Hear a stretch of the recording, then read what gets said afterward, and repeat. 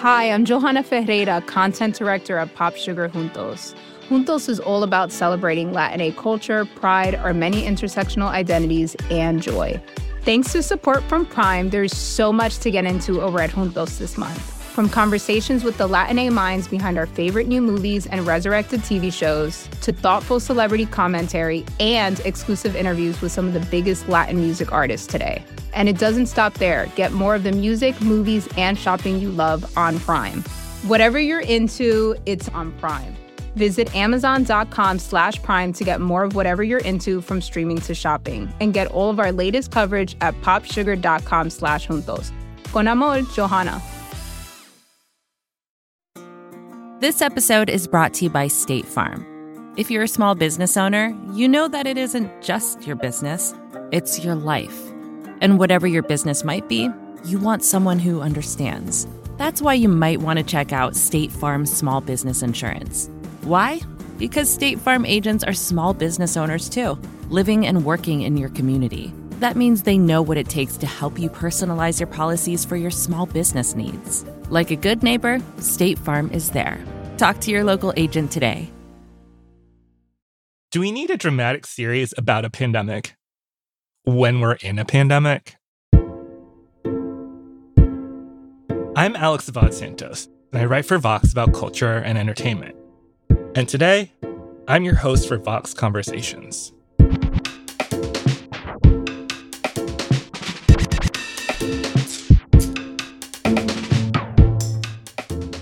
On paper, Station 11 is a show I shouldn't like. It's a story adapted from a novel about a pandemic that kills everyone.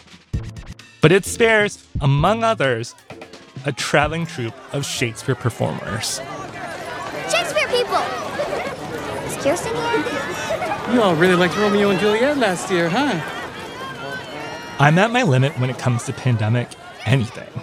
And if it's the end of the world, the last thing I want to do is spend it with theater kids. I do beseech you, give him leave to go. And yet, despite my reservations, and at the urging of some of my coworkers and friends, I gave it a shot. One of them said, it's not really about the end of the world.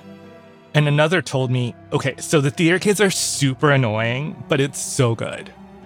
I tuned in, and I slowly realized that this show about how a pandemic ends the world was actually about how we rebuild it. There's a tendency in pop culture to depict survival tethered to the elimination of everyone else, like in the phrase, survival of the fittest, or in various zombie shows, or even something as casual as voting people off in Survivor. That's why the most striking thing about Station 11 is how it portrays joy and love as necessary to existence. It argues that maybe survival is its own type of love, and maybe the connections we make with others are key, even if they are theater kids. We're artists. Everything is dangerous. In today's episode, I talked to Patrick Somerville, the showrunner of Station 11. Somerville has writing credits on The Leftovers and was also the showrunner for the first season of the HBO Max original Made for Love. All these shows imagine dystopias that feel uncomfortably close to the reality we're living in. We talk about that uncomfortable closeness, what it was like producing Station 11 during the pandemic, and what he thinks about the end of the world. Patrick Somerville, thank you for coming on this show and speaking with me. Hi, Alex. Hi. I'm so excited to talk. Let's talk. Let's talk. Let's talk about everything. Station 11, a pandemic show shot during the pandemic, airing during what we're living through a pandemic. A little on the nose? Yeah. Can I add conceived before the pandemic? Conceived before the pandemic and based on a novel before the pandemic. Which I actually think matters a lot, Yeah. too. Because we just happen to be, I think, a bunch of people making a show who never would have made a show about what was happening right now. You know what I mean? Right. And then we shot 2 episodes and boom, March of 2020 descended on us too. But we were kind of just, I don't know, pointed in the direction we were pointed, and we just kept going. But I also hear what you're saying in your question, like, hey, maybe don't make the really, really, really hard to feel story come out right when it's becoming clear that the pandemic is not ending. Well, I mean, I wanted to ask you about that because it's just like, for me, please don't take any offense to this. I needed to be talked into watching the show. Oh, I don't take offense. I would have to have been too. My colleague Emily was just like, you have to watch the show. It's about the end of the world. I'm like, it's about the end of the world? Why would I want to watch the show about the end of the world when I can go outside and it feels like the end of the world? And so it took me a few months to get into it. Yeah. And be like, okay, I finally have enough space to watch this. Yeah, I think that's a lot of people. I mean, I think even just hearing the sound of cash registers at a grocery store at the beginning of the first trailer that we put out was a trigger.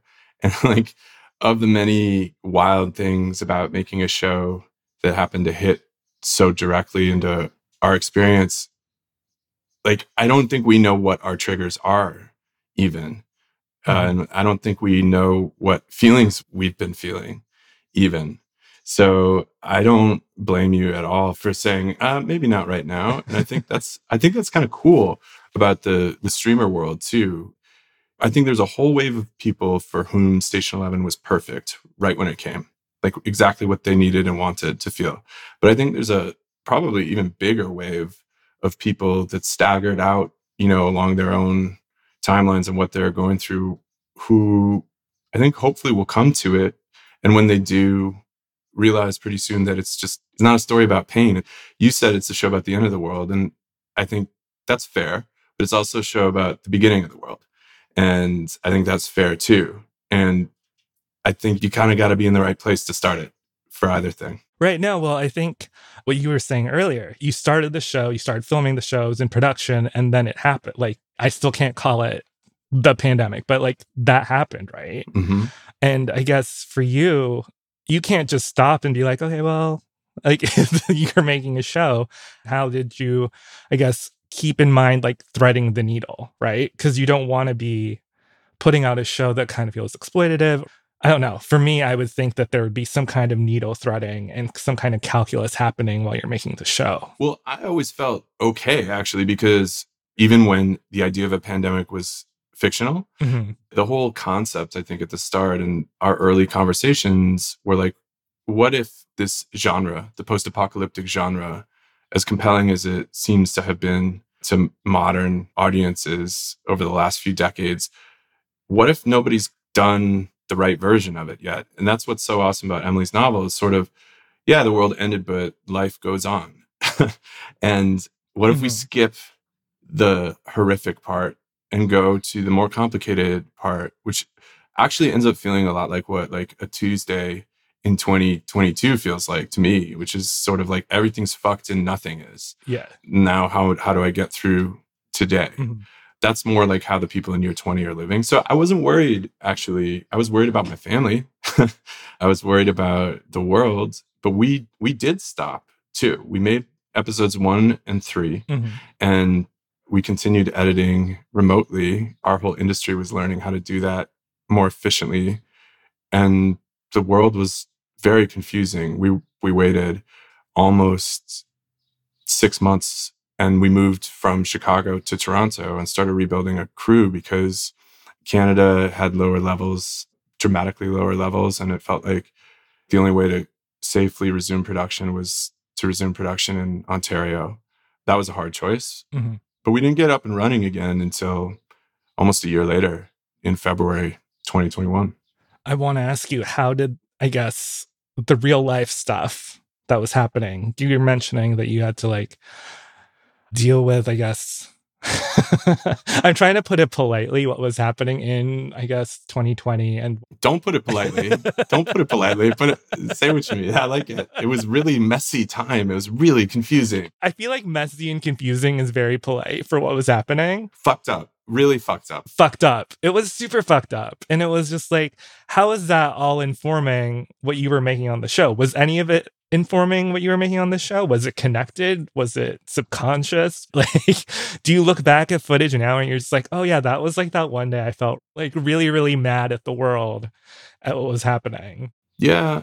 You know, it's dangerous going back and trying to connect those dots because it's all a little bit mysterious, but I can see certainly like the idea of the end of episode 9, for example, was just an idea. It was a way 9 could be amidst like 3 other ways 9 could be. I'm talking about a set piece of a bunch of babies getting born. And I think the idea of a whole shitload of babies being born in a very difficult space. Wait, let's set this up a little bit more. Spoiler. Okay, so to help make it clear for those of you who haven't seen the show, Kirsten and Jeevan come together basically by accident at the start of the pandemic. Kirsten's a young child actress. Jeevan's a sort of aimless young adult, and they're cooped up together in an emergency survival situation for several months. Then they get separated. There's a huge mystery through the whole show. How did Jeevan and Kirsten get separated? And we don't answer that until all the way at the end in episode 9. Yeah. And he comes to this, I guess, department store / superstore.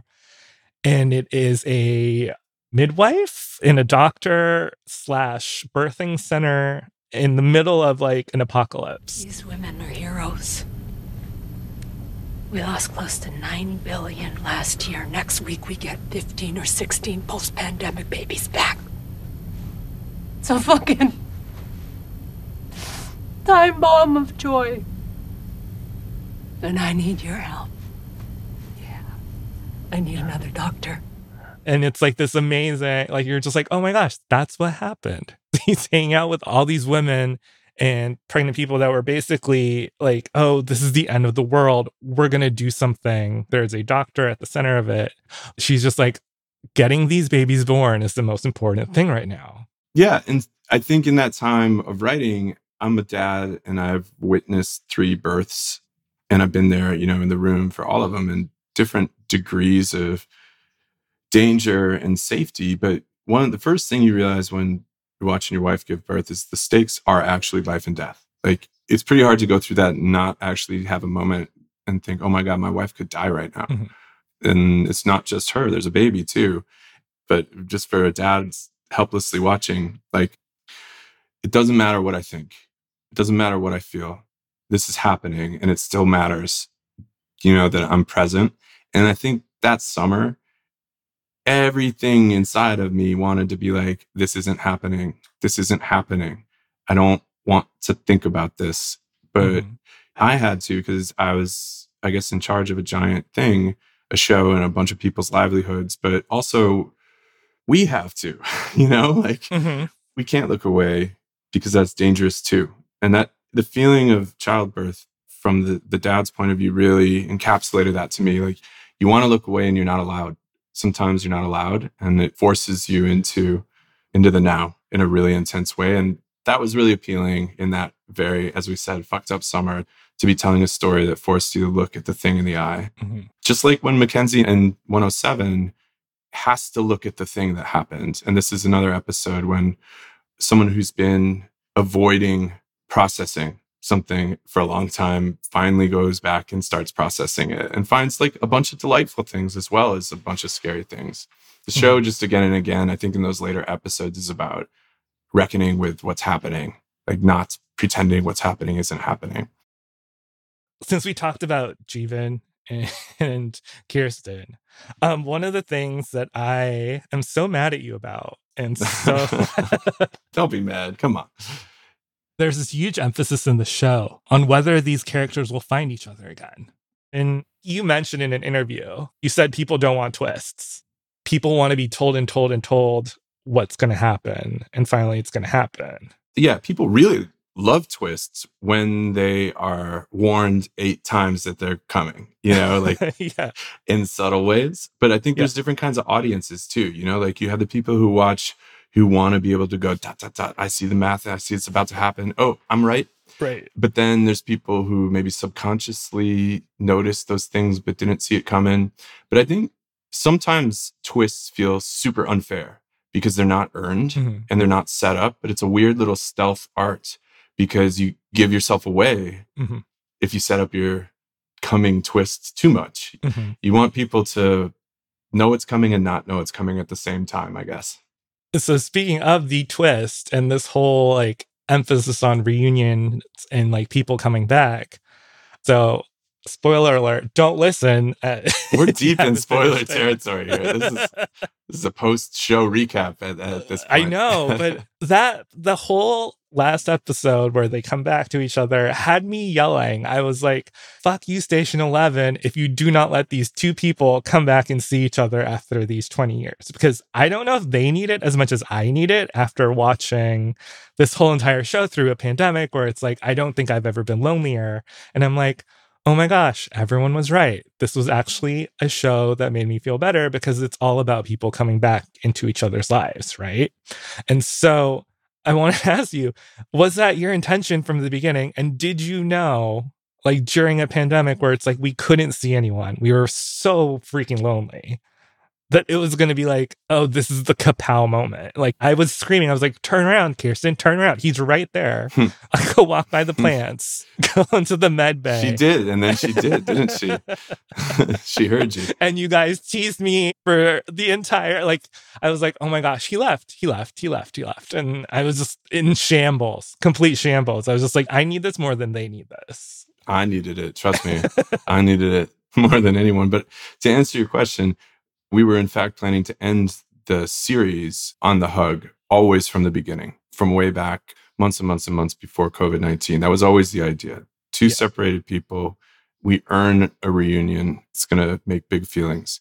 And I think the only thing that changed was when we got into the nuances, I think, of episode 10. So like the beat where they almost see each other and Jeevan leaves, ostensibly, that was added later. And as a storyteller, I never would add a beat like that unless I knew they were going to reunite. You know what I mean? But we had to make it plausible, or we had to make your theory watching be plausible that they are not going to see each other, just to build that anxiety through the second half of the episode. But that would have been a dirty trick if that was it for them. I wouldn't have. Hugs. I'm always pitching hugs. I was pitching hugs like for my first TV job, and I just want characters to hug. But you got to earn it.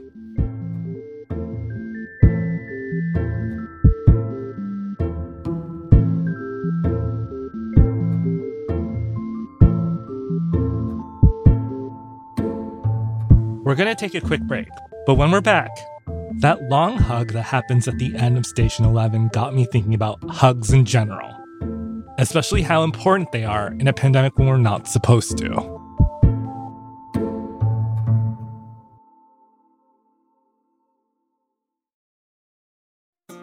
This episode is brought to you by State Farm.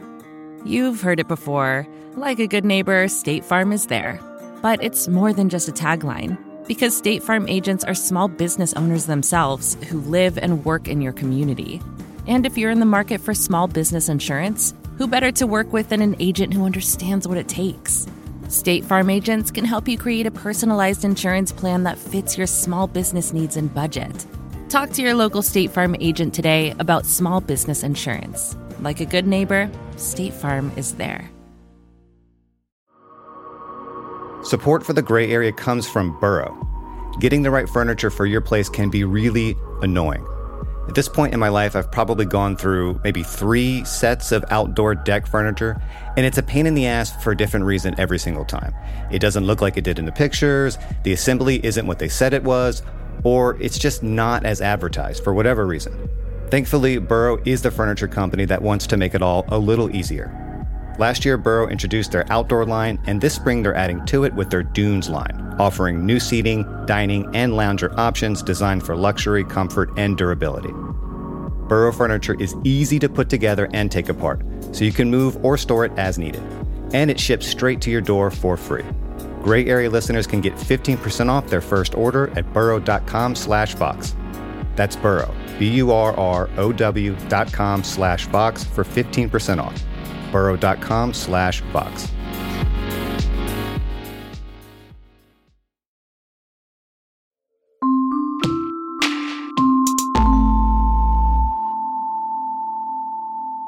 Do you know what someone told me the other day? They were like, Alex, I don't think you're open because you don't hug with 2 arms. And I was just like, what's that mean?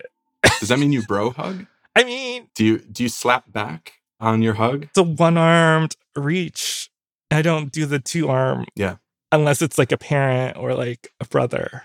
Well, you're selective with your hugs. Yeah. Like you do big ones, but just for very special people. Right. And as a hug connoisseur, are you a 2-arm hugger or are you a 1-arm hugger? Depends on the person.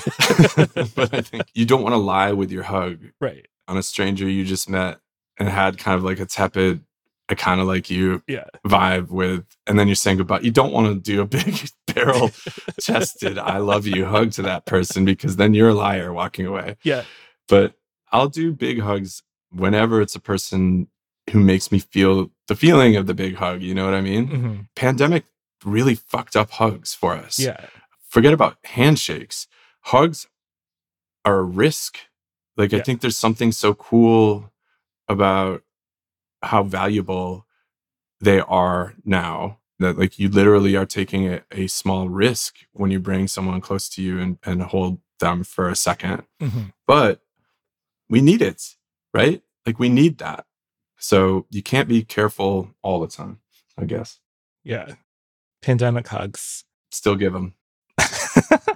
But don't you think that like you've kind of, in a way, you've weeded out all the people with the fake hugs now? Because you're just like, well, I don't need to hug you anymore because you can be much more selective and much more thoughtful with your hugs. Oh, for sure. You can definitely leave any interaction with no hug and call it a virus issue. You know who really, really, really fucking creeped me out? It was like 2010 to 2015. I don't know. Like dudes who would be standing like in the middle of downtown Chicago with a sign that says like free hugs. Oh, yeah. Do you remember this? There was like a little moment when people were saying free hugs. Definitely like creepy, definitely unearned hug, and definitely transactional in a way that hugs shouldn't be. I really did not like those people. Hugs aren't transactional is the whole reason why the Jeevan and Kirsten hug matter so much, right? Yeah, that's a real hug. And you're just like, you could smell how bad they smelled. Like, they didn't care. Yeah. At that point, it's just like everyone smells like what? Patchouli and probably a lot of BO. And it's just like you don't have the same body wash. But it's like, who cares? Because you've seen your friend. No problem. Your friend is back. Yeah, bring it on.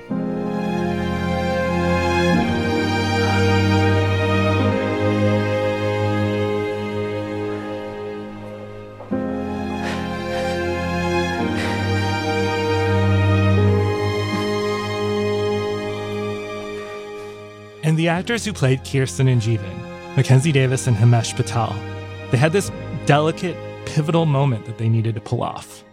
It's just a marvel watching Mackenzie and Himesh also in the kind of micro beats before the hug when they're recognizing each other. Yeah. There's like 10 steps that each of them are playing because they have to get to it's you before the hug, but there's no words. Mm-hmm. I tried to script words and they told me that I was not allowed to script words.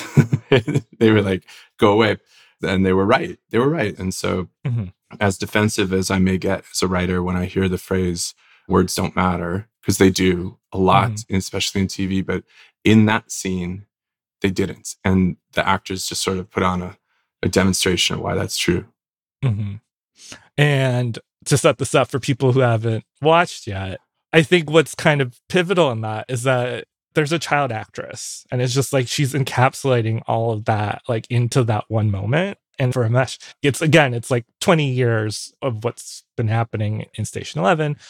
And he's probably looking at like, yes, Mackenzie's standing in front of me, but there was also like this kid I was acting next to and taking care of. And she's a woman now. Yeah. Like she's grown. It's not just she's tall. Yeah. It's that she's alive, and it's also that she's okay, and it's also like she's substantial. She's an adult now, like me. Yeah. I think there's more steps for him because, again, for people who haven't watched the show, Matilda Lawler is playing an 8-year-old in episode 1 to Jeevan's 29-year-old, I think. And then now we're 20 years later, so they're both grown-ups. Kirsten can recognize Jeevan. He's still Jeevan. He's gray. He's got longer hair, but it's him. She knows that face. Yeah. He's got to make a bigger leap for sure to map the child onto the grown-up. And his first interaction with her is just also the same kind of stare, right? And it's just kind of like a callback to them seeing each other in a way. And like the vibe is good. When you can tell when someone is good vibes, and they looked at each other and they were just like, yes, this is a person that matters to me. I don't know why. I don't know how. Sometimes that happens. I just trust this person. Yeah. I just feel safe around this person. And that is kind of what the whole show is based on, is the lucky crossing of two strangers at the top of episode 1 on the worst day that has ever happened. And like, how valuable is that when you find a person that you just feel safe around? And then it stays true. And do you think that Jeevan felt safe around Kirsten? She's like 8. Do you think it was as much about him feeling safe around her as it was about her feeling safe around him? I think Jeevan felt good when he had a job. And it clarified something for him to be with Kirsten. He needs to look after someone else, someone's well-being. And I think he's never, up to that point in his life, had to care about someone other than himself. And I think it is exactly what he needed. I don't think he felt great about it in episode 1, but I think he found some new layers of himself over the course of that walk across Chicago that saved himself too. You know, it didn't just save her. The walk across Chicago with all those shopping carts full of all that junk food. We had PAs actually bungeeing 6 full shopping carts together in our production office and trying to push them through the snow to actually see, is this possible? I have a video somewhere on my phone. I want to talk about Arthur in a little bit. Let's do it. Yon simpering dame, whose face between her forks presages snow. He's played by Gael Garcia Bernal, who's arguably one of the bigger names in the cast. So Arthur is kind of like the biggest character, the summation of all the stories. He's the center of the entire story, basically. He's the person everybody else knows. Yeah. But as a person, his role is very minimal, I think, compared to the other characters. And I think the whole idea of just like this one person connecting all these different people and actually, in an indirect way, saving them is kind of beautiful. To me, that just speaks to the elegance of Emily St. John Mandel's novel also, which doesn't force it. It doesn't force a conspiracy. It doesn't force a union of people whose mission it is to go save anything. It just happens to be a cluster of humans who all knew this one particularly magnetic one, and who was kind at times and selfish at other times, but they all remember him. And I think the show's so much about remembering. Movie stars have a leg up on us in terms of being memorable as humans. If you ever just encounter a movie star, have a brief exchange with them, there's a power there. There's a power in not just charisma, but like something more. It feels like magic. I think holding on to Arthur, who is sort of the last person who died the normal way on Earth, holding on to Arthur as a way for all of them to sort of hold on to something from before that felt good to them. And in different ways, Arthur brought people together, even though he wasn't intending to all the time. There's almost a way of like, I found myself screaming at the screen at my little computer, which is probably not the way you wanted me to watch it, but... Tell me you did not watch the show on a little computer. Don't say that. Half on a computer, half on the living room TV. But like, I was yelling at the screen and I was just like, just say you know Arthur. Almost like how you talk to a bouncer. It's just like, oh, I know Arthur. In saying his name or being like, I knew him, it unlocks something in these people. Like, it's just like when Kirsten says it to Elizabeth. Did Tyler give you that?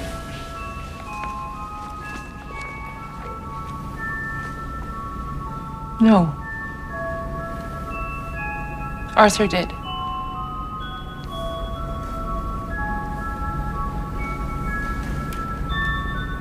I was young Goneril in King Lear.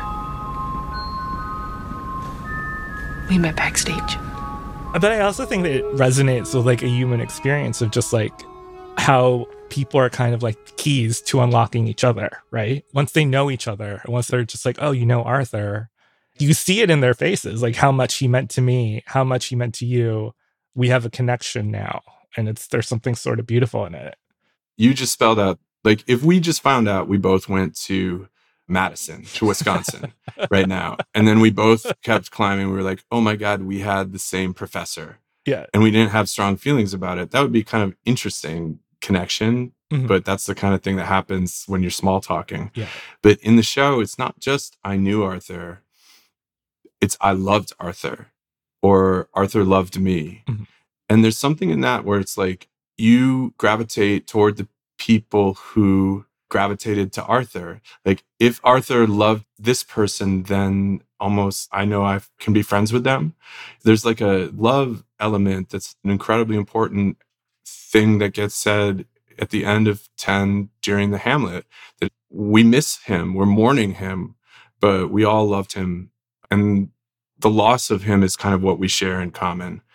That's maybe at the heart of your question too. It's not just that we used to know him. It's like we all miss him. He's gone, but we are still here. What do we do now? We keep going forward. Yeah. And it's like also loving him means it's like a bridge of trust to someone else, right? Right. Like you have to see this moment and it's just like everything just clicks. And it's such like a beautiful little moment of TV. I'm going to zoom out a little bit. Okay. So I want to ask you, while your shows are very much about the end of the world, they're also about survival. And I think we got at this earlier when we were talking about like, this isn't a show about the end of the world. It's about rebuilding.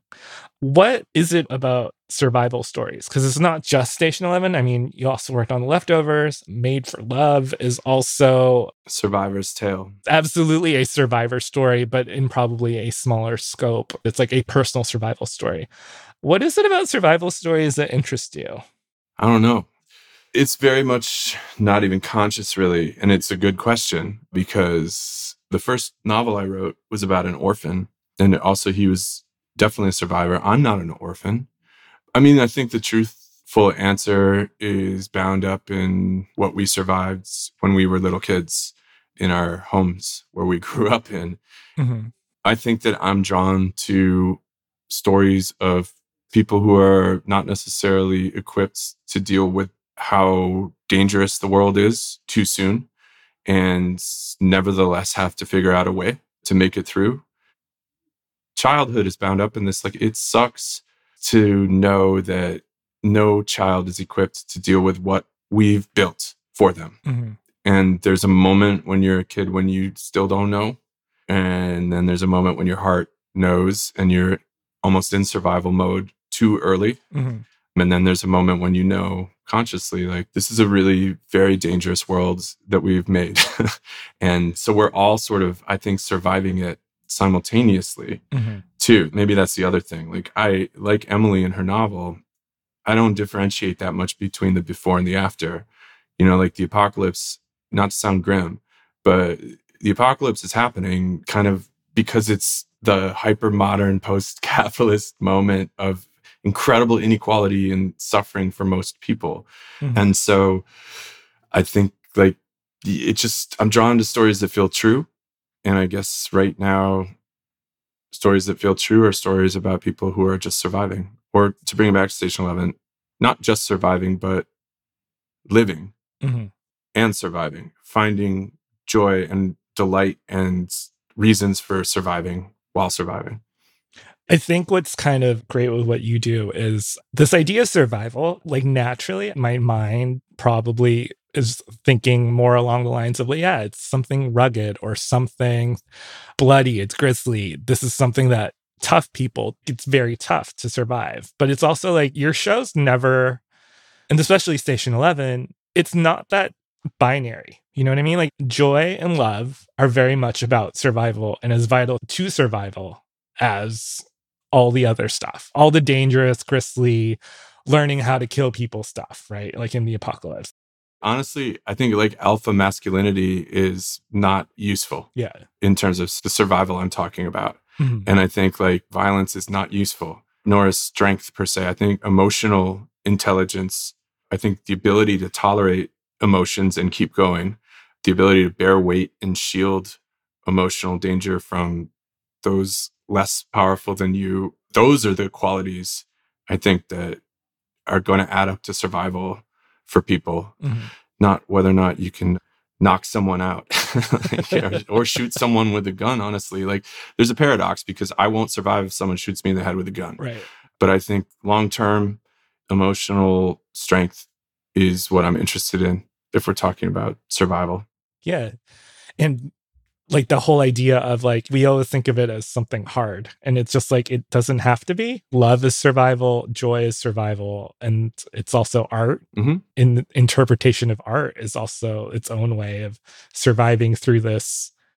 Well, community. Yeah. To me, community trumps art. Art's just a thing that happens when people are together. Right. It is. It's just how we solve problems, and then someone gets really good at whatever the problem solved was. And it's just a way of communicating in a group. Mm-hmm. We probably scared many potential listeners off in this conversation already, but I would say there's 1,000 pretentious reasons that would also make me not turn on Station 11. Yeah. Shakespeare, art, even just saying like hope, right now it's hard to even hear that and buy it. Mm-hmm. But I would say that those are all the positive other outcomes of what the story is really about. And the story is really about strangers meeting each other and holding on for dear life, new communities getting built, and the surprise of how powerful us together can be, even if there's a rising tide that seems like it's too big, that's going to destroy everyone. Like, people holding on to each other wins, actually. Mm-hmm. I think that. But the problem is we often don't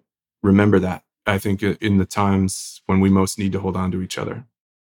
Well, I mean, isn't that because a lot of us, my therapist will tell you, a lot of us are afraid to be vulnerable. Maybe in the US especially, mm-hmm. like, we don't cherish being soft.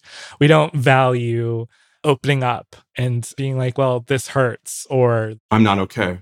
Yeah, I think we're getting better at it. But I also think that as a value, we do not place value on, I want to be vulnerable. I want to love people and be hopeful. Who wants to be vulnerable? I mean, I don't hug people.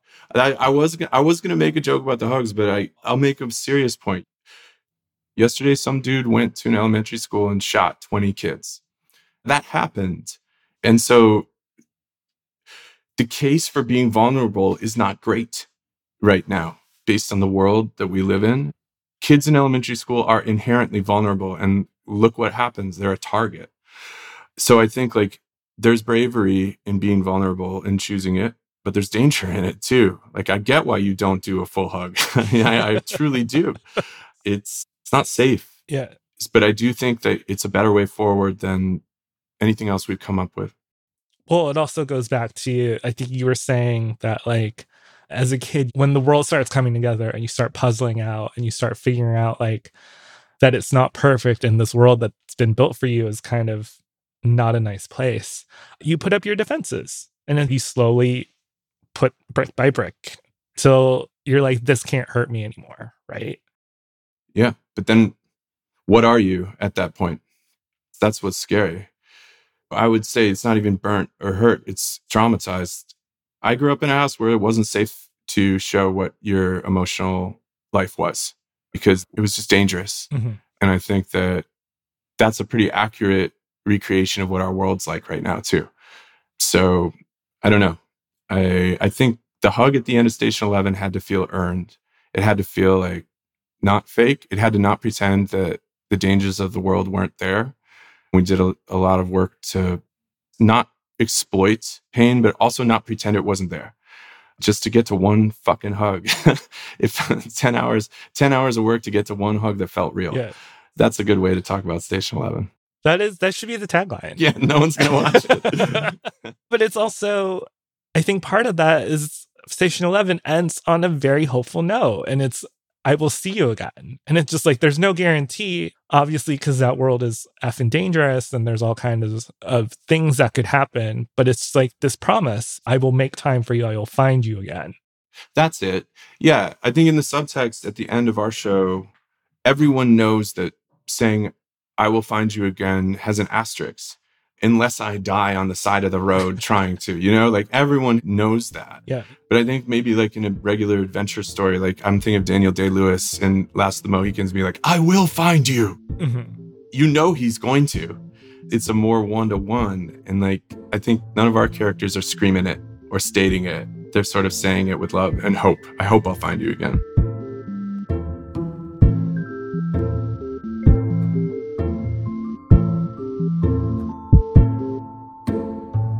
We're going to take one last short break. But when we come back, what is it about facing your biggest fears that Patrick Somerville is so drawn to?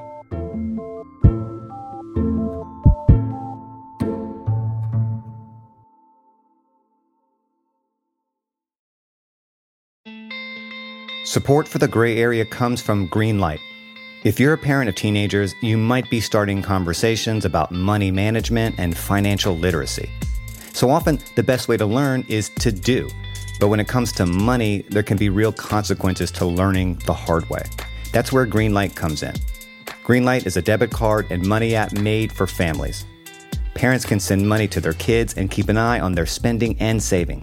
And kids and teens can build money confidence and lifelong financial skills. My kid is way too young to talk money with, thank God. But I have a colleague here at Vox that uses Greenlight with his boys, and he loves it. If you want to help your kids learn about money, consider Greenlight. It's a convenient way for parents to raise financially smart kids and for families to navigate this stuff together. Sign up for Greenlight today and get your first month free at greenlight.com/grayarea. That's greenlight.com/grayarea to try Greenlight for free. greenlight.com/grayarea. Vacations can be tricky. You already know how to book flights and hotels, but now the only thing you're missing is, the actual travel experience. Because is it really a vacation if you're just sitting around like you would at home? You need a tool to get the most out of your time away. That's where Viator steps in. You can book guided tours, activities, excursions, and more in one place to make your trip truly unforgettable. Viator has over 300,000 travel experiences to choose from. Everything from simple tours to extreme adventures and all the niche, interesting stuff in between. So you can plan something that everyone you're traveling with will enjoy. Real traveler reviews give the inside scoop from people who already been on the experiences you're considering, so you can plan with confidence. Free cancellation helps you plan for the unexpected. And 24/7 customer support means you can travel worry-free. Download the Viator app now and use code Viator10 for 10% off your first booking in the app. Find travel experiences for you. Do more with Viator.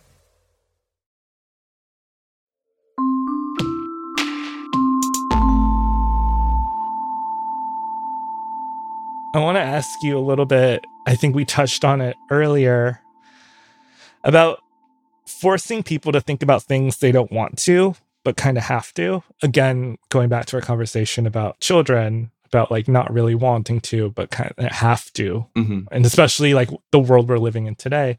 Do you think that's part of what your overarching, I don't want to say goal is, but kind of like what you want to portray of like, here are some people having to deal with things that they don't want to, but have to? I take issue slightly with the word forcing because it's never going to work if you get forced to do anything. Mm-hmm. If you get forced to go to therapy, guess what? Therapy's not going to work. No. I think a lot of it is about choosing, like that thing building up in you when you know, oh, here's an unacknowledged dark room in my heart that I don't go to because I can't right now. Some moment comes when you're like, I have to. I need to open that door to go forward. I'm stuck in my life and my personality and my emotions. I need to open that door and look at it. I like those moments when people are realizing, okay, I got to go in there in that haunted house. I got to go to that one door and I need to open it and stand and look at it, which always is the hardest part of these things, is opening the door and looking. It's not actually usually what you see. It's getting yourself to go there and open it and stand the line and look at it. I'm speaking in like cryptic metaphors, but do you know what I mean? It's the moments when people realize they have to do a reckoning with themselves. And the pandemic so did this to us, I think, everyone at the same time. Yeah. I mean, during the pandemic, when it's just you by yourself, like, I don't think we've ever been so alone. And so I think that feels like kind of the time that you would realize those things, right? Yeah, and I was saying to my friend, as awful as all of this feels, This is the optimist in me, but tell me if you buy this. I mean, I do think that it is funny that you call yourself an optimist when you're just like the king of dystopian TV, but oh my God, I'm the most optimistic person you've ever met. I always think things are going to work out. Don't call me the king of dystopian TV. I'm just reflecting what it seems like out there. Yeah. But everyone always gets away in a happy ending in everything I make. I think the people that we care about. But I think we learn the tools we need to deal with the challenges that are coming in the dark times of right now. I don't think we know that that's what's happening.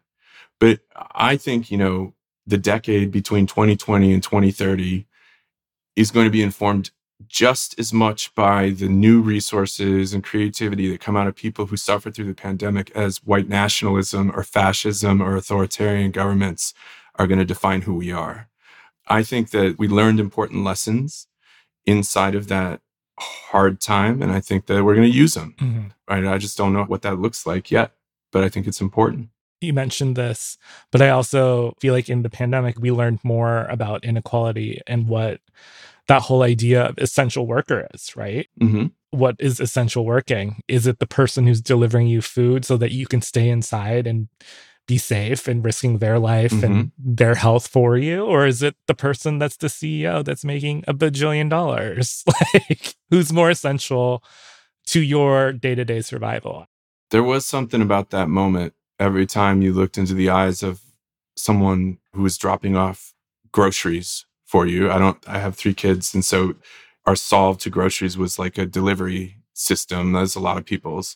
It's always a moment, especially in those early months, like when he or she would come up and like drop them there and masked mm-hmm. moment of eye contact too, which is, just like there's a reckoning inside of every one of those moments. Like, where are you going now, and why are you the one who's delivering it to my door as opposed to vice versa?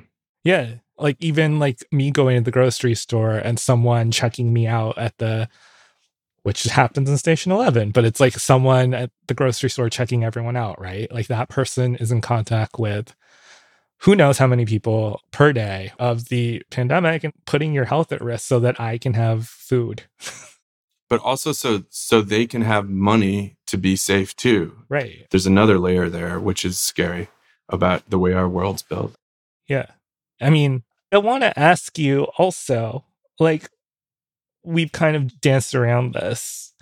What's it like to create dystopian fiction in a world where that feels like a dystopia that we're living in day to day? Is it fictional even more?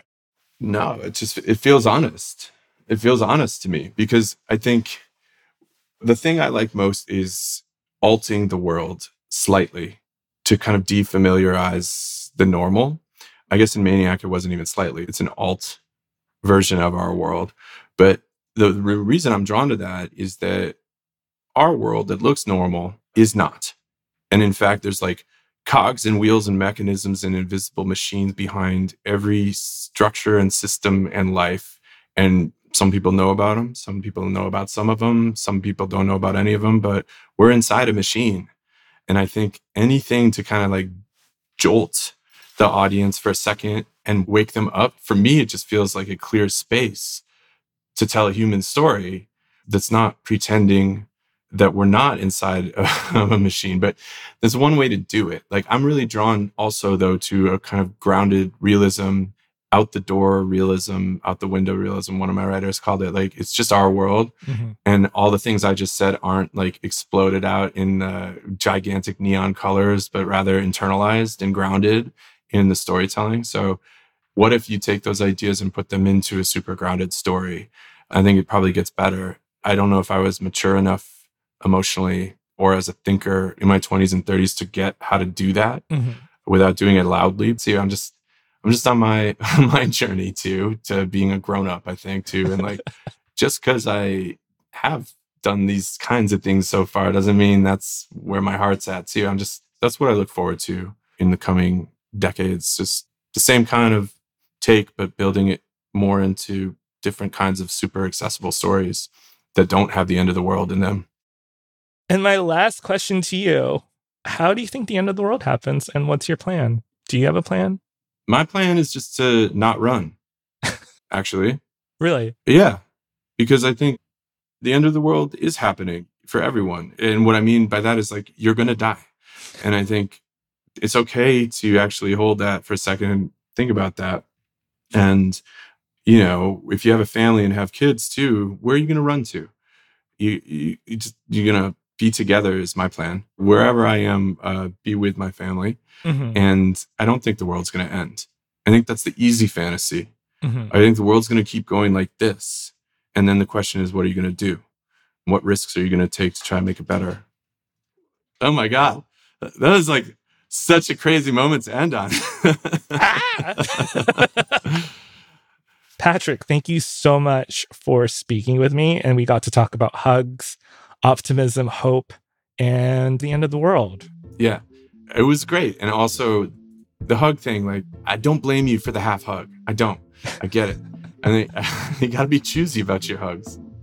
When you get a hug from me, it'll mean something. Okay. Whoever is listening out there. And if I ever see you in person and we vibe, I will give you a hug, and it'll be an earned hug. Wait, we already vibed. If we are hugging, you're not going to be able to do your half hug because I'm going to be 2 arms squeeze hugging you for making it happen. I will be smothered. It'll be a smothering hug.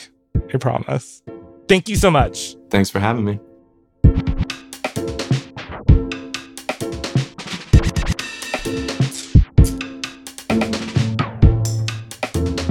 Vox Conversations is produced by Eric Janikis. Our editor is Amy Drozdowska. Patrick Boyd mixed and mastered this episode. Our theme music was dreamed up by the mysterious Breakmaster Cylinder. And Amber Hall is the deputy editorial director of Vox Talk. If you like the show, let us know. Room for improvement? We want to hear that too. We're curious to know what you think, what you want more of, what we can improve. And if you have ideas for future guests or topics, send us your thoughts at voxconversations@vox.com. And hey, if you did like this episode, share it with your friends and please rate and review. And join us next week for a brand new episode of Vox Conversations.